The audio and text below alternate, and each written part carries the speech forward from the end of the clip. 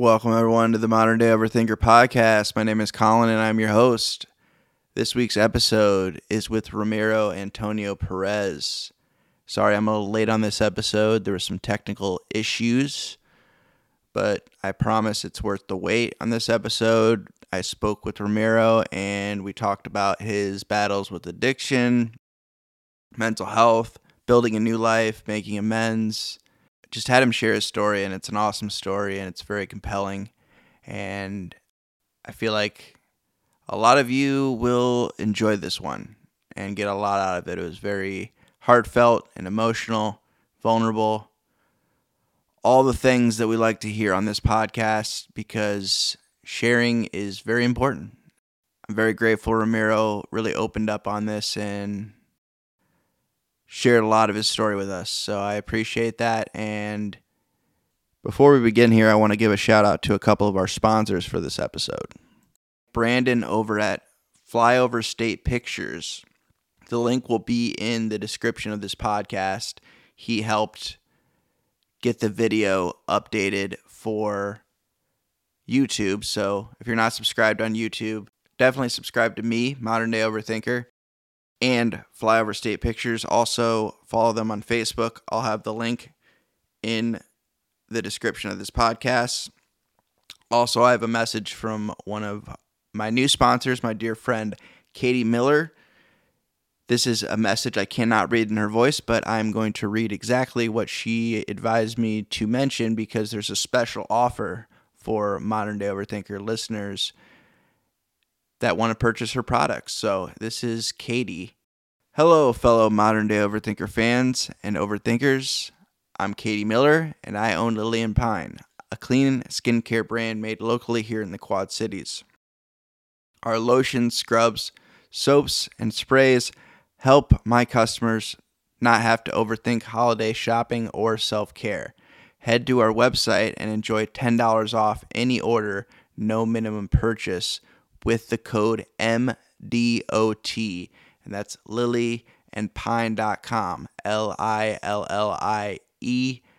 and AND, Pine, PINE.com, and use the promo code MDOT for $10 off your order, no minimum purchase. It's a busy time of year, so I'd like to recommend our best self-care option, Calm Balm, a moisturizing, mood-balancing vegan balm. Truly equals parts skincare and self-care. We all deserve to be in a good mood. Calm Balm helps. Again, that's Lily and Pine. Katie from Lily and Pine is a good friend. She's also been on the podcast before a while back, so check that episode out. That was about a year ago. But without further ado, this is episode number 77 with Ramiro Antonio Perez.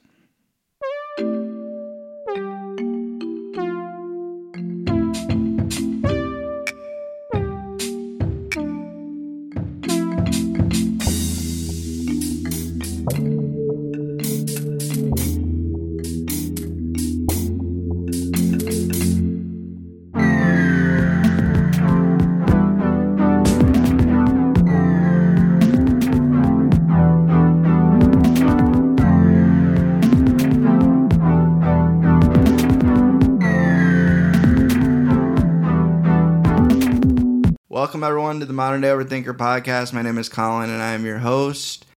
This week's episode is with Ramiro Antonio Perez. Thank you for being here, Ramiro. I appreciate it. Thank you. And we're inside. It's actually nice outside. I don't know when it's supposed to actually start getting cold, but I'm cool with it. Yeah, I wanted to have you on. We just met over like the past year, probably. Yes. And I wanted to give you an opportunity to share some of your story. I know you got a lot we could talk about, so we kind of talked about that beforehand just because we could probably do like a 2-hour episode. Probably. And yep. Trying to keep things a little bit shorter because everybody like me is attention spans are low. So, yeah. This will be a 5-minute video. This will be a 5-minute play. And that's it. But yeah, man, I wanted to give you an opportunity to introduce yourself. You're from the area, right? Yes, born and raised on the east side of Davenport, down by Wonder Bread. I'm still living there. It was a house I grew up in and then inherited from my mother when she passed away. I mean, I can go into a whole thing about the house. It's crazy. I mean, I could just start there with my story, if you'd like me to. I'm gonna adjust you just a little bit. All right. So, right around 2005, I graduated from Ambrose at, I think I was 26. Back a little bit, Moved back? Yeah. Okay. Just a little bit. And I had met my wife, Kelly, in 2004. I was working at a bar and I was just, partying and well, whatever. But my mom was dying at the time from cancer, but she had cancer for 15 years. Like ever since I was 12, maybe she was battling, just battling cancer. But she was, and like sometimes I'll post on Facebook that she was the strongest person I knew because she was I believe a CNA. Or just I don't know what above. She wasn't a registered nurse yet, but she was working down at CHC, and but she went to school while she was battling cancer. She moved to Milwaukee there's a nursing school up there or whatever. While she was doing that, and I mean, she basically worked up until she couldn't work anymore. Like she never was like, "Oh, woe is me," like never. But anyways, when she passed away, I graduated from Ambrose. I have a bachelor's in marketing and then a minor in economics. But I graduated, and then I believe it was like a week later she died. And I knew that I was going to be inheriting some stuff. Yeah. But I didn't realize how much money I was actually going to inherit. Yeah, because she's probably very because it was just frugal. It was just me and my mom. Growing up, my father. I have a great relationship with my dad. Just to preface it, but he left when I was in the second grade. Mm-hmm. So you live with your mom? Yeah, it was just me and my mom, and I'm the only kid. I have a sister now from my dad's marriage, and I love everything about that whole situation. At first, when I was a little kid, I didn't know how to react. Yeah, but anyways, my mom passed away. I inherited a lot of money, and how old were you? 26. Scary time to get a lot of money. Yeah, and I was already in kind of the nightlife, party life. Mm-hmm.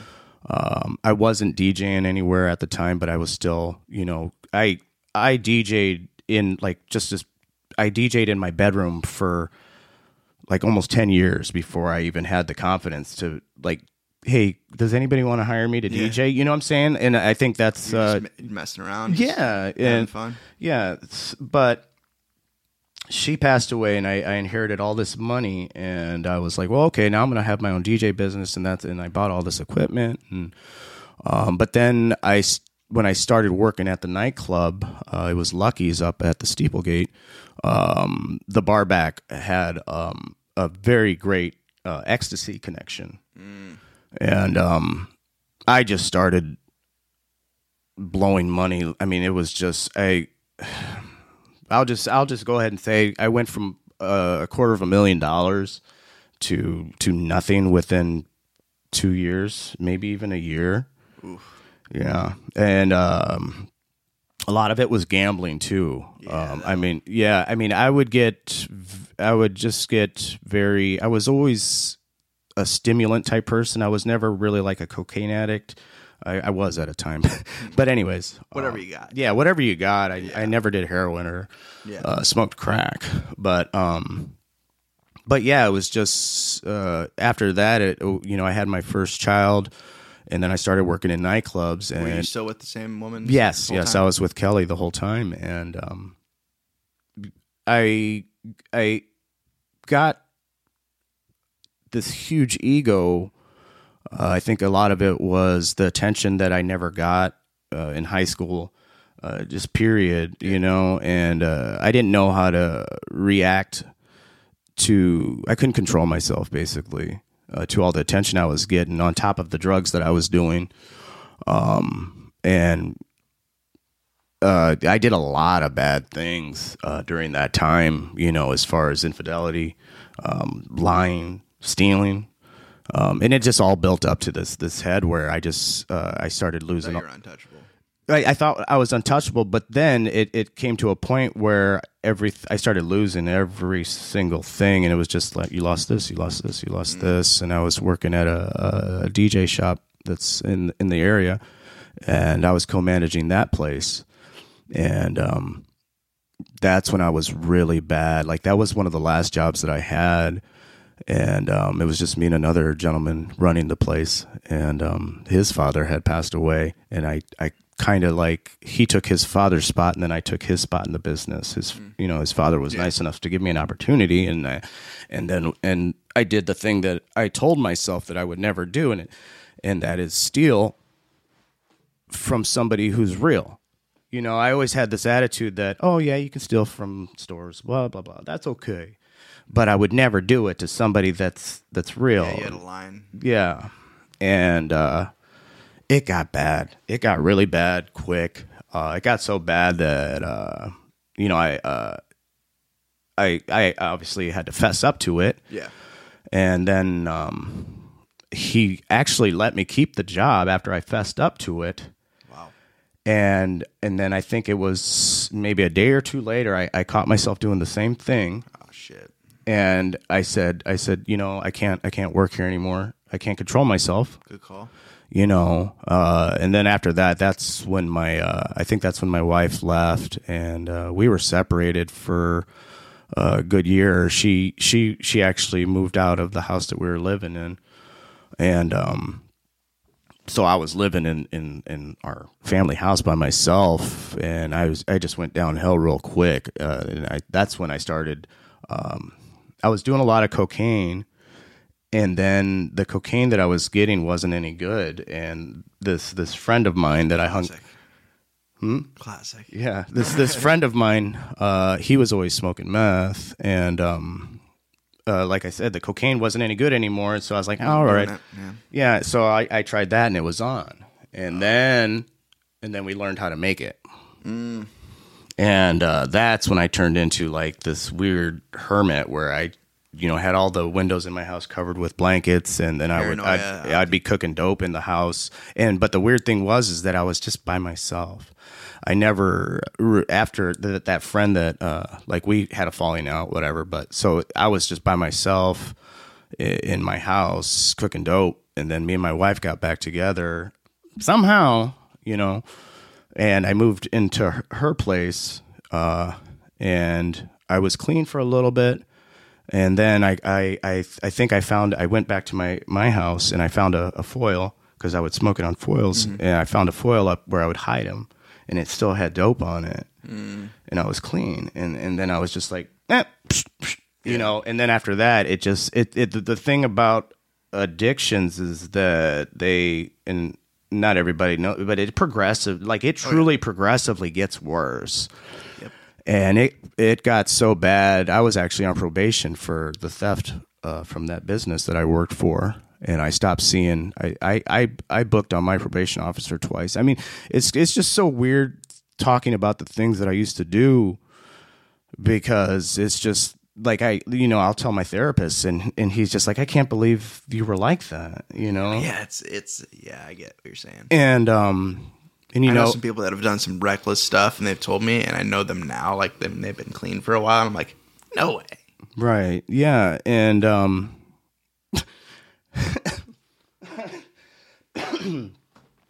just going to go ahead and say it. I took a shit behind the Aldi's on Brady Street because I passed out in a car on my car on 15th Street. I passed out. And a cop actually came up and like knocked on the window while I was sleeping, and he's like, "Are you okay?" And I'm like, "Yeah." And he was just like, well, "All right, we'll just get out of here." And I think I fell back asleep, or I moved my car, whatever. I think it ran out of fuel. That's what it was. That's what it was. But anyways, I woke up. I'm like, "Oh, I gotta go to the bathroom." So I start walking up it's Main Street. Yeah. And then I'm like, KFC. and I'm just battling. I can't believe I'm talking about this, but whatever. Yeah. And then it was like, I'm like, wait a minute, it's only 9 o'clock. KFC's not open. And I'm just like, oh, and I see a trailer, and then the ramp goes down into so the trailers can have space or whatever. So I was like, I can go back there, and man, and so I always think about that. I'm like, have you ever taken a shit behind Aldi's? You know, That was my rock bottom. that was kind of, Yeah, but that was that. I think that close. that was pretty close. But anyways, like I said, me and my wife got back together. I relapsed, and then I started cooking dope again, and I still had the property here in Davenport. She lived out closer to Buffalo or whatever, Bluegrass. And I would go to my house and go up in the attic and cook dope. And I had squatters living there because I was in a relationship before I got back with my wife that I let this other girl live in my house while I was back with my wife. And she kept saying that she was going to pay me rent. I'm like, you're going to have to pay me rent here soon. But it basically, she was squatting in my house, and I was just letting it slide because I was cooking dope in the attic. So anyways, I think it was that week I told the girl, hey, you're going to need to start giving me money to live here, and she, oh yeah, okay. Yeah. So, then a couple days later I go there and I'm like, I'm going to go up in the attic. I would never tell them what I was doing, but I'm like, I'm going to go up the attic and clean out the attic. Cause that was always my excuse. My attic was always a mess. And, I went up there, cooked dope, drove back to, my wife's place, to pick her up, and I think I took what I had just made and I put it under my youngest daughter's bed because I knew I was going to come back before my youngest daughter came back to grab it. Whatever. As soon as I pull out of the property and onto 61 South, 61 South. Two squads pull up behind me, and I'm like, hey, what's going on, guys? Yeah. And they're like, just stay here, blah blah blah. And they pulled me out, and I'm like, what's going on? I know I haven't seen my probation officer in a while. And they're like, and then they finally like, we're investigating meth lab, and I'm just like, whew. And they took, or I basically was just like, all right, yeah, that's what I was doing. They were like, were you at a high V, the low V, buying pseudos? And I'm like, yep. And what did you? I said, I basically told them everything I told you. I went there, boom, boom, boom. That's where everything's at. I fessed up right there, then and there. And that's, I don't know. I hope to never be in that situation again because they're always like, don't say nothing to the cops and whatever. I don't really give a shit. And you weren't rolling on anyone but yourself. Exactly. Yeah. And that's where the other situation comes in with me being locked up in county for a year and a half. When I got locked up, I was facing 60 years. So my wife, we were actually divorced at the time. We're still divorced. For financial reasons, but she completely cut me off. I think she showed up the next day after I got locked up, just like, what the fuck, man. And I can't even imagine how she was feeling, and my kids, for fuck's sakes. They were, I think my youngest was pretty young. She was maybe 4, 5, and then my oldest was maybe 8, 9. I don't know, whatever. But so anyways, I was facing 60 years, so my wife thought everything was over and done with as far as me being of any existence, basically. Yeah. And I don't falter for that at all, because I don't, I fucked her over so hard.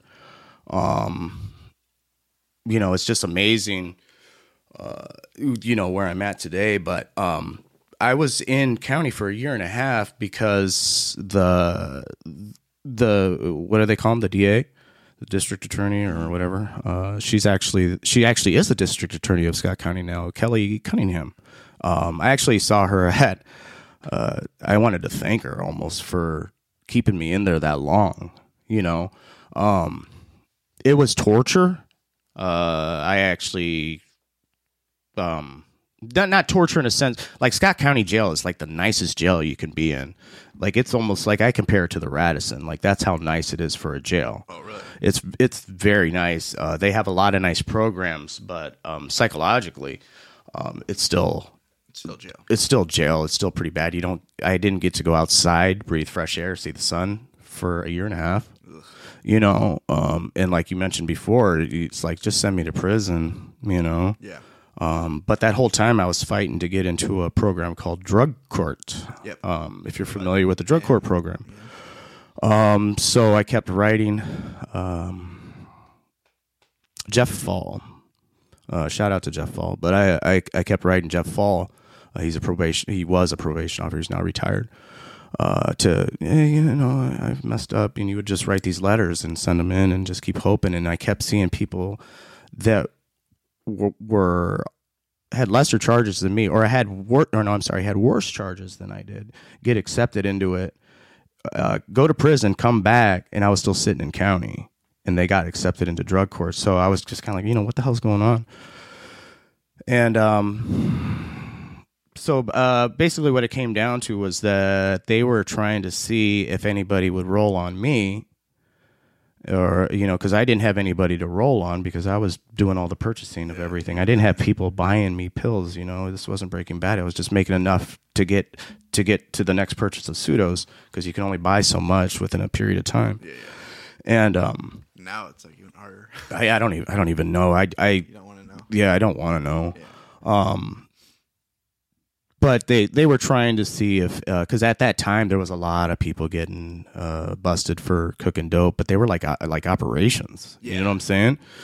And so they were trying to see if anybody was going to involve me in it so that they could make themselves look better. I don't know. Yeah, build their case. Right. But regardless, I think if I hadn't have gone through all that, I wouldn't, I guess, be where I'm at today. It's as simple as that.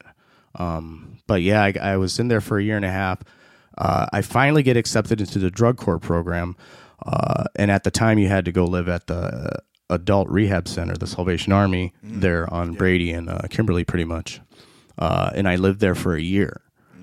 And I was scared to leave that rehab center because I was so institutionalized. Complacent. And not complacent. I didn't. You were just like, you had that structure. I had the structure, but I didn't know what I was gonna like. I had a friend that I was locked up with in county, and he always said, "I'm gonna get you a job because my dad owns a construction company. I'm gonna get you a job." Excuse me. And so I get out, and as soon as I get out of the rehab center, that friend let me move in with him. Got me a job. My father got me a car, and so I actually had something. It's like he helped me start somewhere, because I was so afraid. Like, what am I going to do? Am I going to go work at Long John Silver's? I honestly didn't know what I was going to do. I didn't know where I was going to start at, starting my life back over. And my wife at the time was with someone else, and they were talking about getting married, and that was my biggest battle throughout the whole thing, was not having my wife and kids in the picture. Yeah.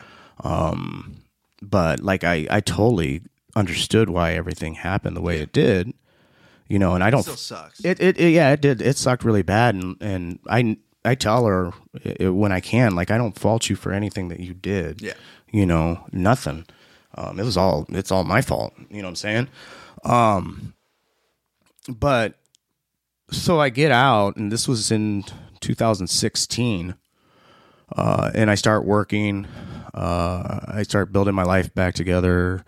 And then me and my wife get back together, like she had a falling out with the man that she was with, and me and my wife get back together. And then within a couple months, she actually sold the house that I had to sign the house over to my wife, my ex-wife, while I was locked up, just to get that girl kicked out of my house, because I couldn't do it locked up. Squatters' rights. Yes.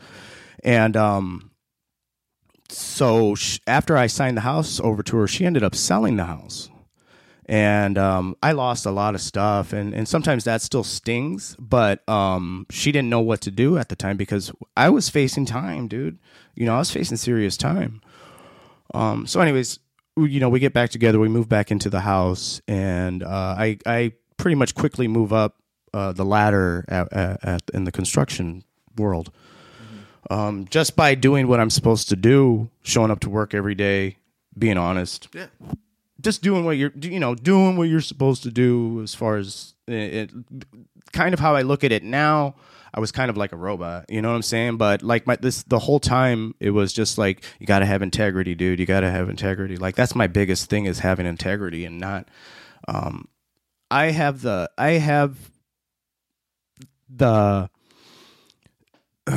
I don't know how many people have the opportunity to say that they have no skeletons in the closet anymore. Because when I got busted, I mean, everything was out. Everything that I was doing, and like I'll tell anybody, ask me, I'll tell you what I did. I'm not ashamed of it. I'm not glad that it happened, but I guess it just had to happen for me to be where I am today. You know what I'm saying? And but during those years where I was just doing what I was supposed to be doing, my mind was doing this thing where it was like, hey, you suck. What did you do? You fucked everything up, You should be here. You shouldn't be here. Yeah. And this was up until like a year and a half ago. I mean, and I'm not boasting or anything, but I'm driving an $80,000 company truck, and I'm managing a business for the owner of the business, and it's just me and another guy. That's what I currently do. So I don't answer to anybody. Me and the owner of the business, we talk maybe once a year. We'll probably start talking more often here soon, but so I had all this freedom. I was making good money. But I still was just like, dude, you suck. Like what? Yeah, just like, dude, you're not. Why don't you have that? Why don't you have your own truck? Why don't you have a Mustang? Never good enough. Nothing's ever good enough. Like, why isn't your basement finished? Like, just stupid shit like that. I feel the same way about my basement. And I was, and dude, it got to a point where I would come home and just start nitpicking stuff and trying to micromanage what my wife was doing at the house, and just being a complete asshole. And it got to a point where I was somewhat aware of how I was acting, but I really wasn't, because my wife goes, you know what? I don't look forward to you coming home anymore. And that was just like, shit. I'm like, what am I doing? And I'm like, all right, I know I need to go get therapy because I don't know what's wrong with me. Yeah. And so I think I waited a month, and I finally got in, or I finally got up off my ass and went. And it was just so weird, because before I started therapy, like maybe even a week before or something, I would get real angry and say hurtful things. And then afterwards, I'd be like, Kelly, I don't know why I'm like this. Like, what's wrong with me, And so I started going to therapy, and I got on. I used to be on Paxil back when I was doing all this dumb stuff, but it was also mixed in with ecstasy, meth. So it wasn't doing what it was supposed to do anyways. But anyways, I got back on Paxil. I went to therapy, and I lucked out. I say that I lucked out. I don't know. But me and him get along great. Like when I walked in, and he's like, what are you looking for? And I said, I'm looking for the relationship that, what's his nuts? The Goodwill Hunting. I'm looking for that type of relationship with my therapist. I want you, Robin Williams. Yes, exactly. I want you to be Robin Williams. Yeah, and that's kind of how it is, But it's crazy talking to someone who's not your wife, who's not your friend, and being a like every time I go to talk to him, I remember things that I did in the past, bad things or good things, things that just were blocked. Yeah, were blocked out of my memory, I guess. And I don't know, but I would say it was last May that I started therapy, and I just came to I don't know if I think it's just a mixture of the medication that I'm on and talking to somebody. I had no confidence. That's basically what it boiled down to, was that I didn't have any confidence because I constantly was thinking that I was a failure, even though I wasn't. You know what I'm saying? I consider myself to be a successful person professionally, but I didn't think I was. I still thought I was a piece of shit. Were you comparing yourself to other people? Always. You know, like why? Like I said, I was always comparing myself to other people, and especially very, very common. Yeah, and then another thing was, in that whole time, that the 6-7 years, I had no interest in DJing. Like, my wife even bought me a little cheap controller, and I had Serato, and I would get on it and try to dick around. I'm like, this is boring. You didn't feel it? I didn't feel it. And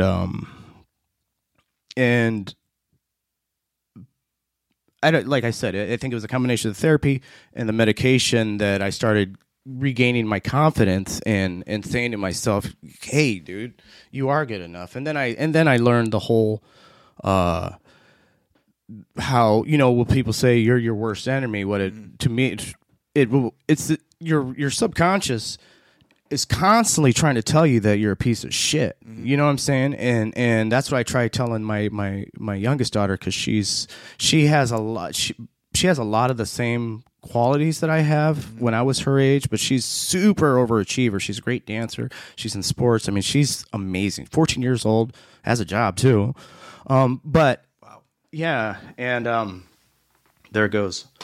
But yeah, you were talking about your just like the comparison and the telling yourself you're a piece of shit. Right, yeah, and I was telling her that don't ever listen to the voice inside your head that's telling you that you're not good enough or making you doubt things. And just the whole confidence thing is crazy to me, because I always wanted to emulate my father, because my father always can just go up to anybody and talk to people. And I was like, man, you know, why am I not like my dad? Yeah. You know, and that's what I told my therapist when I first started seeing him. I was like, I want to be like my dad, as far as, and I haven't even told my dad this, you know, but shit.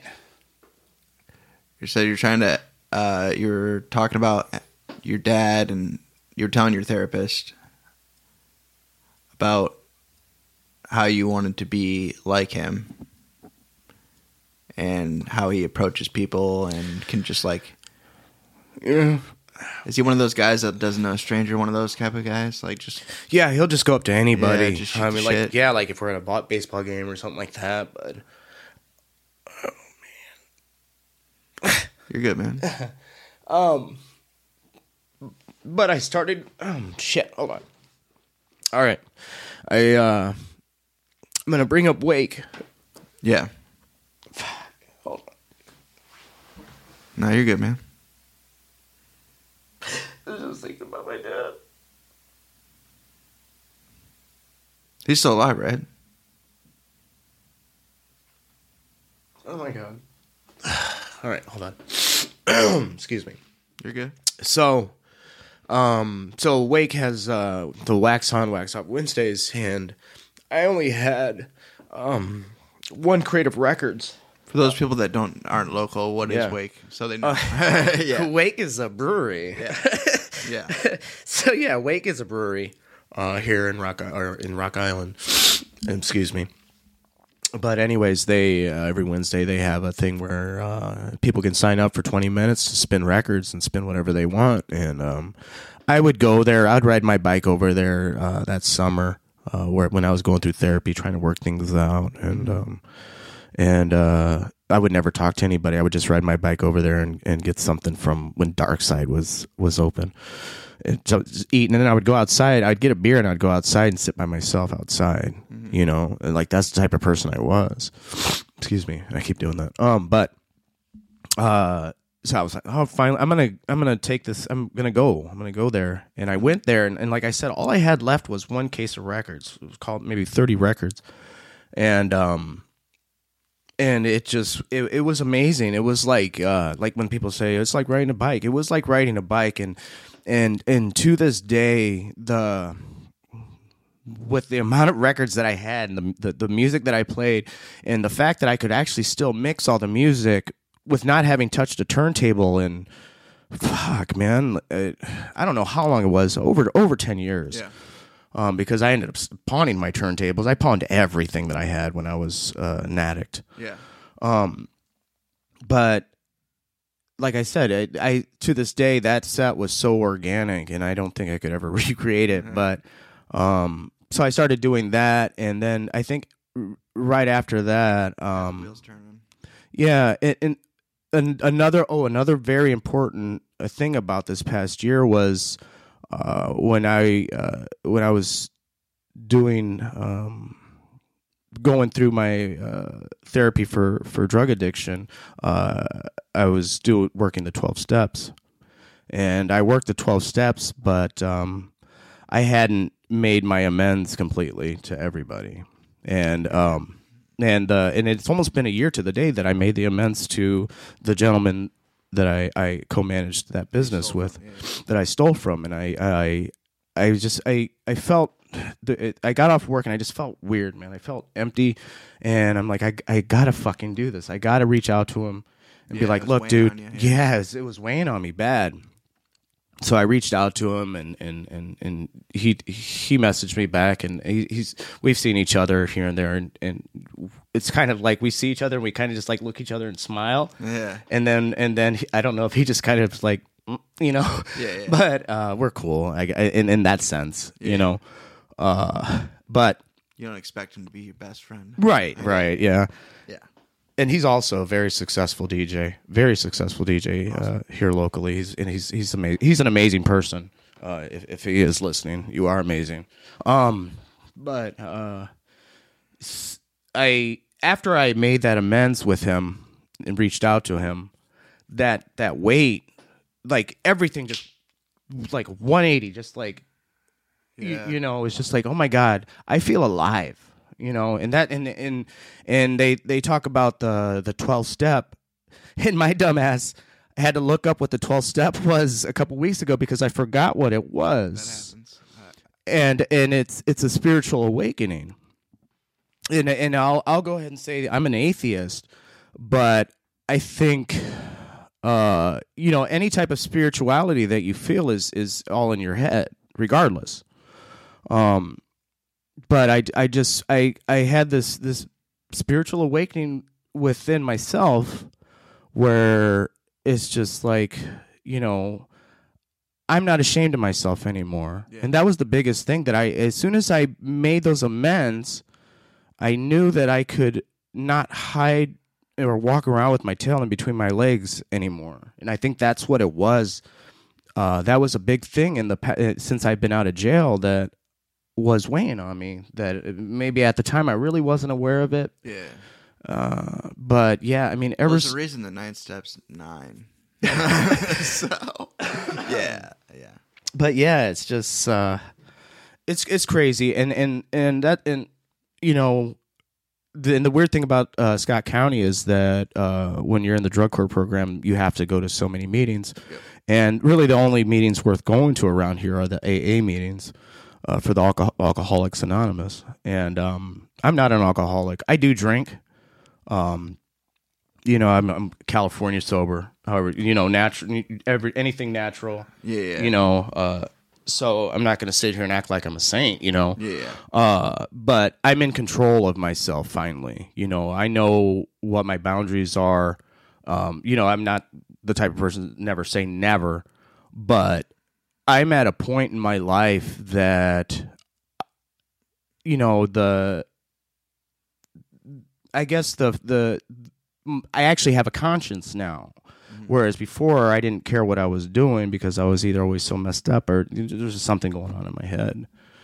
But it's, ever since I got back into DJing and I made a post on Facebook, I didn't have to, but basically kind of a summary of my story saying what happened to me, because a lot of people that might have been following me but went back when I was DJing, because I was kind of successful back in the day.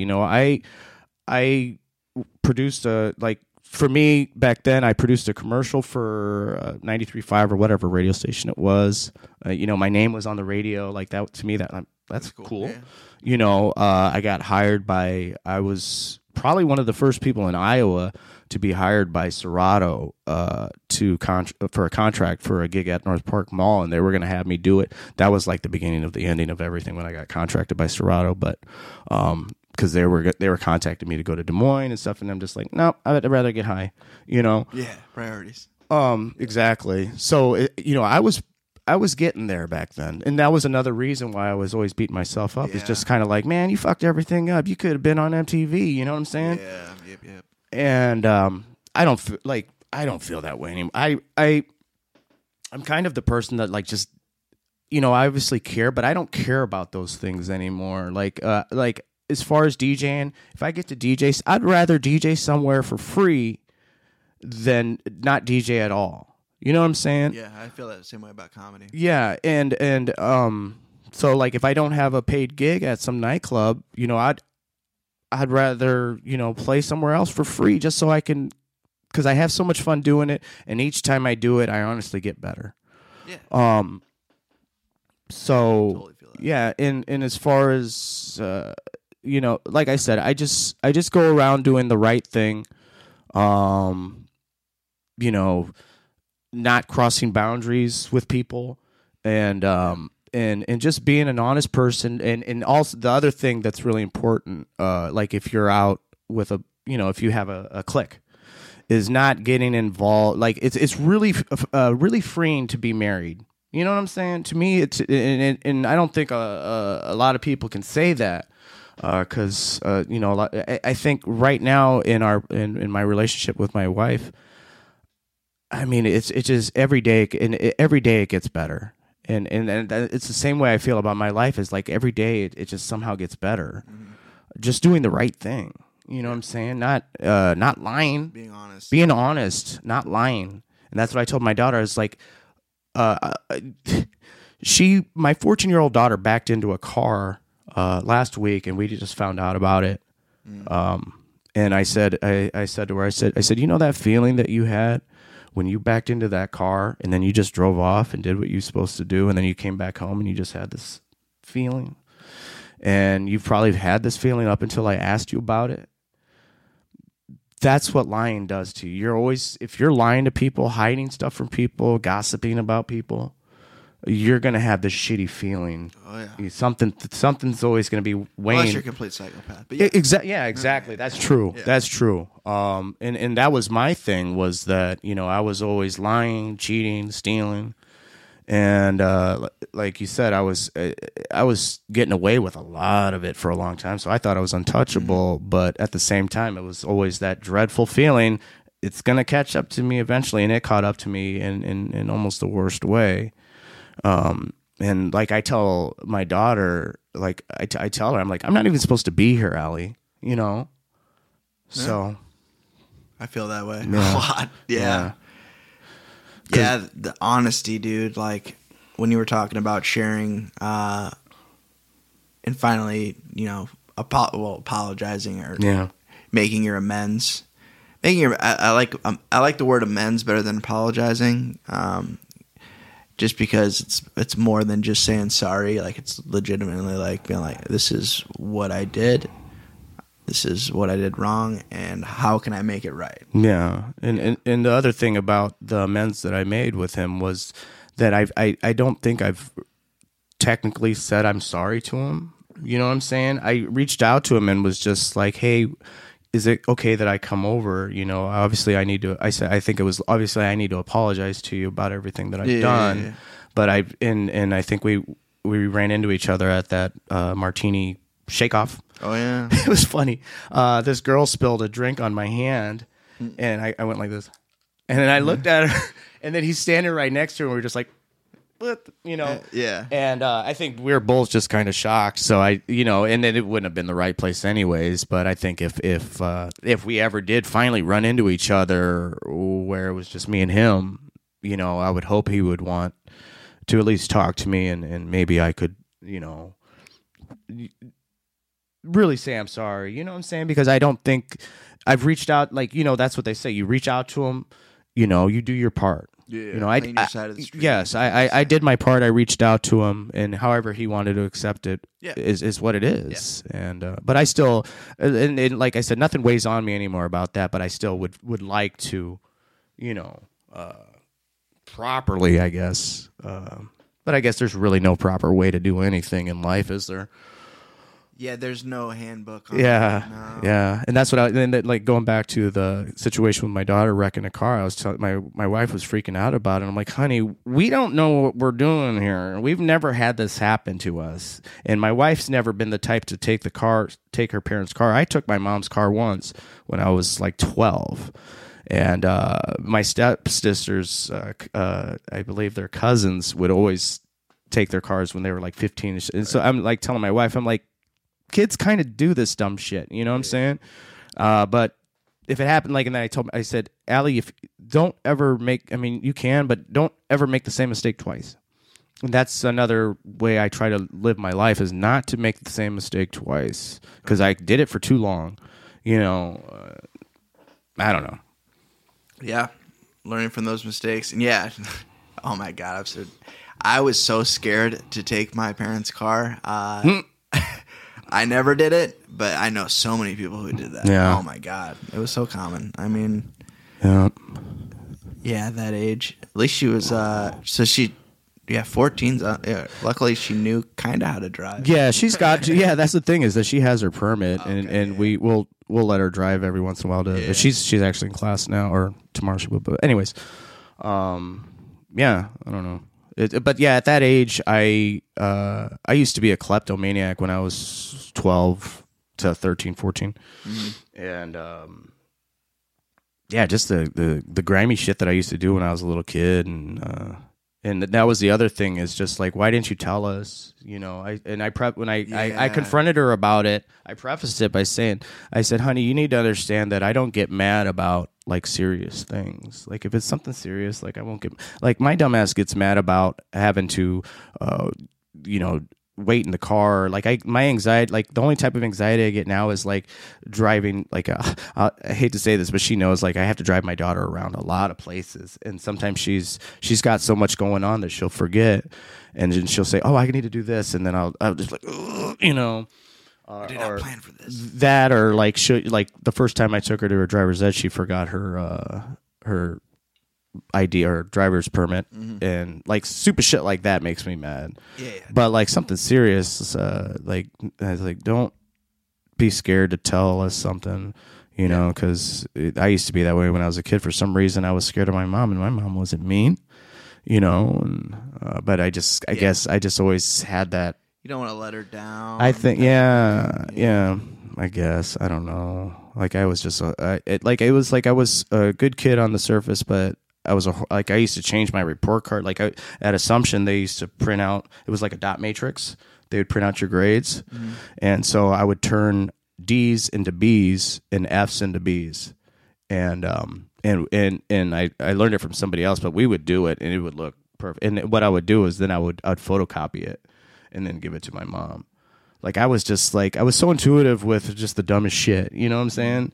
I forgot you went to Assumption. Yeah, class of '96. Yeah. I went back there for a game for one of my daughter's games. It's weird, isn't it? It's weird. I want to go back through the hallways and stuff like that. I just want to smell it. That's all, yeah. Yeah, it hasn't changed that much. It's they still don't have AC there. It's insane. Remember that August? I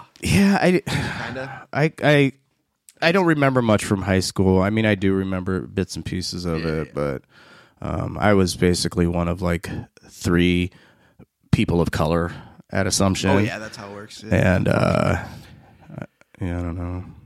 I was always like the stoner kid, like the whole time at Assumption. Yeah. And then like when I was a senior, by the time I became a senior, like that's when stoner culture was in, you know, and everybody. Then you were cool. Then I was cool, you know, and I've been doing this the whole time.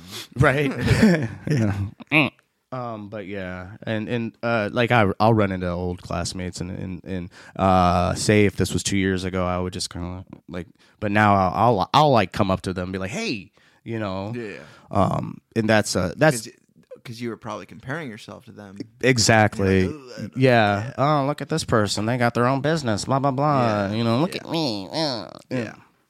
But yeah, I don't care anymore. That's the thing. The only thing I care about is my wife and kids. Mm-hmm.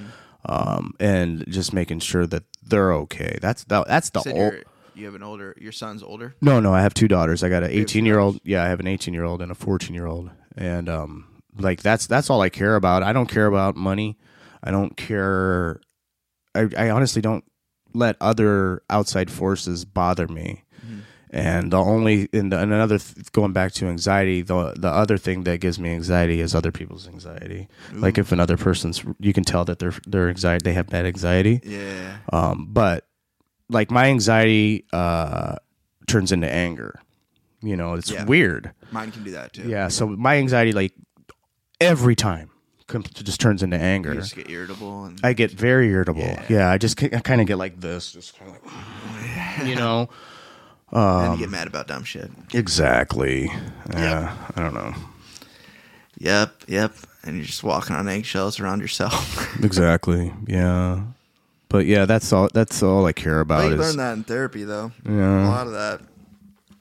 And how often do you go to therapy? Are you a weekly guy? I was weekly. Now I see him maybe 2 times a month. I'm gonna go see him tomorrow or Tuesday. Or no, I'm sorry, Monday or Tuesday. I was like, you got a Sunday guy? Where you? Right. No. Where are you finding Sunday guys? No. No. And that's the thing that kind of pisses me off is that I'm fortunate enough to have decent insurance. Mm. Yeah. And more rare. Yeah, and it makes me angry that there's people that, you know, I'm not saying that I don't need therapy, but I think there's people that need it more than me. You know what I'm saying? And I don't know if that's a fair thing to say, but they can't get help. You know what I'm saying? Or it's gonna be 2 months till we can help you. Maybe 2 months is too late. You know? I totally agree with you on that. It's frustrating. Yeah. So I don't know. It's a double-edged sword. Yeah. You know, and I guess you know, I do kind of let things like that kind of bother me as far as you know, people not being able to get help. And I don't know. It's been a big thing in this past year with I give all the credit to obviously myself, but the therapy and again, the medication has to be doing something, you know. Yeah. So I don't know. I'm like I said, every day as somehow keeps getting better, and honestly, I've and not to be morbid, but like I've even accepted my death. Like I don't care if I die. You know, it's just it is what it is. It's life. You know. But you're not living that lifestyle where you're like right, because there's a different way to look at that. Like if you're like in active addiction, like I don't care if I die. That's like a dark, morbid. Right. Yeah. You're just like okay. It's more in the sense like it's okay. It's okay if I die. I'm not living with regrets. Yeah, exactly. Yeah, I guess that's the way to look at it. Yeah, that I don't have any questions about things, and yeah, it is what it is. Yeah, I know this older lady from recovery who said something in recently about she's getting older, so I had a lot of friends pass away, and she's just like, I'm living every day like it's my last. I'm like, hell yeah. Right. Yeah. It's like, that's kind of how you got to do it, man. You don't know. Even if whether you're 25 or 75. Yeah. And that's, and have you heard this, that people who are, I guess, creatives. Yeah. Creatives and perfectionists, which we tend to be, yeah. You know, that if you get like I smoke a lot of cigarettes, and I do need to quit, and I always tell myself that. Yeah, like before the end of I never got hooked on cigarettes. I don't know how I didn't, but yeah, like before the end of the year, like I seriously need to quit because it's expensive and it's obviously not good for you. No. But like talk about progressive addictions, like I've gone from 1 pack to 2 packs a day, but then I rationalize it by the fact that I get up at 4 a.m. every day, and I don't go to bed till like 10, so that's a lot of cigarettes to smoke. But the thing with creatives is that we got to be perfectionists at everything, and we also, if you're into addiction, you want to be the best addict there is. And I think that's basically what it came down to with my meth addiction, that I wanted to be the best goddamn meth addict that there is, and that's kind of the attitude that I had that I didn't really realize until now. But yeah, it's just, and it's just like I'm not gonna end up like these guys. Exactly, but it's just kind of weird how the mind works, where I can have a drink, I can drink socially. And there's people that just can't fucking do that. No. And what's crazy is that boggles my mind as an addict. Like it like, why am I able to do this? Yeah, why am I able to do this? But then again, I think about it, I'm like, well, they don't sell meth at stores. They don't have bars that you can go do meth at. You know what I'm saying? So imagine how hard it is for an alcoholic to just live life. Everywhere. It's everywhere. So accessible. It's and the fact that there's no stigmas attached to it, really. When you think about it in society, there's no stigmas other than somebody died, drunk driver, and when people die, a lot of people die every fucking day from drinking. Yeah. And nobody really cares. It's just kind of, I could go into this whole thing of how the system works and stuff like that, but I'm not gonna.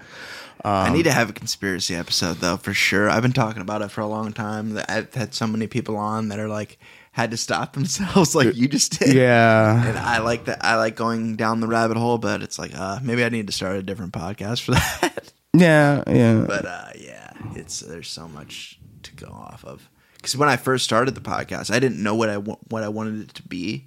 I knew I wanted to call it Modern Day Overthinker because I just liked that name.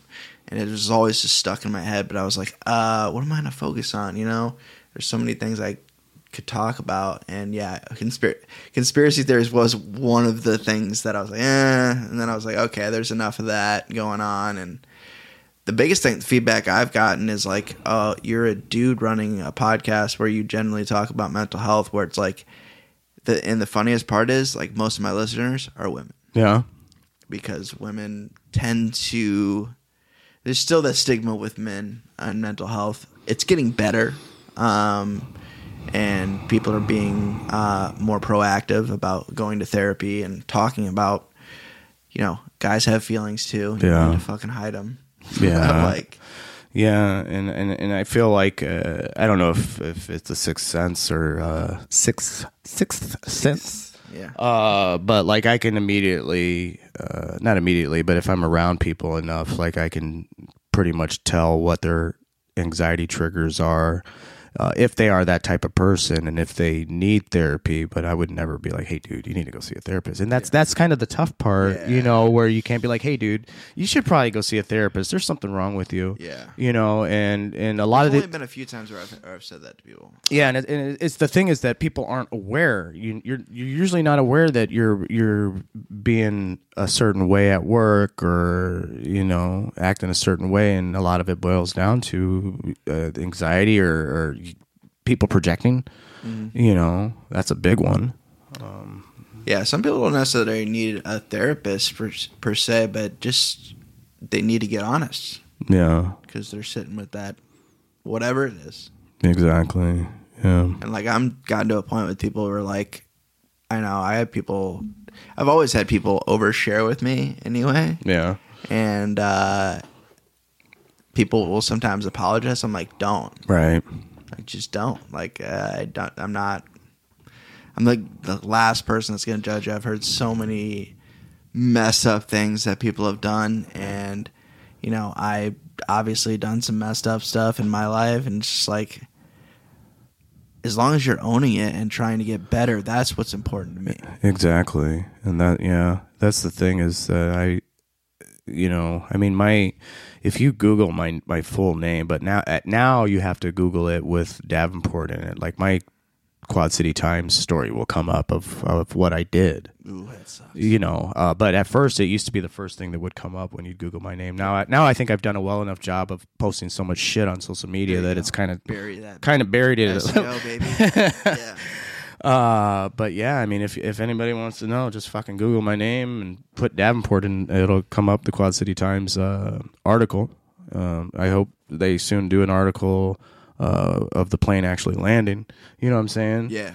But and that was another tough thing that I think I was dealing with, was that everybody knew what I did. You had a smear on your name. Yeah, and the funny thing is that when I would talk to people about it, they would say, I had no idea. So I'm walking around thinking that everybody has this notion of me, and then they had no idea what the fuck I was doing. They didn't care. People have their own shit, man. Yeah, they don't care about us. Yeah. Not the main character. So, yeah. Everybody has their own little worlds and so much crap going on. Yeah. Yep. But yeah, man, it's been a good conversation. I learned a lot. I didn't know that you worked the steps. I've also worked the steps.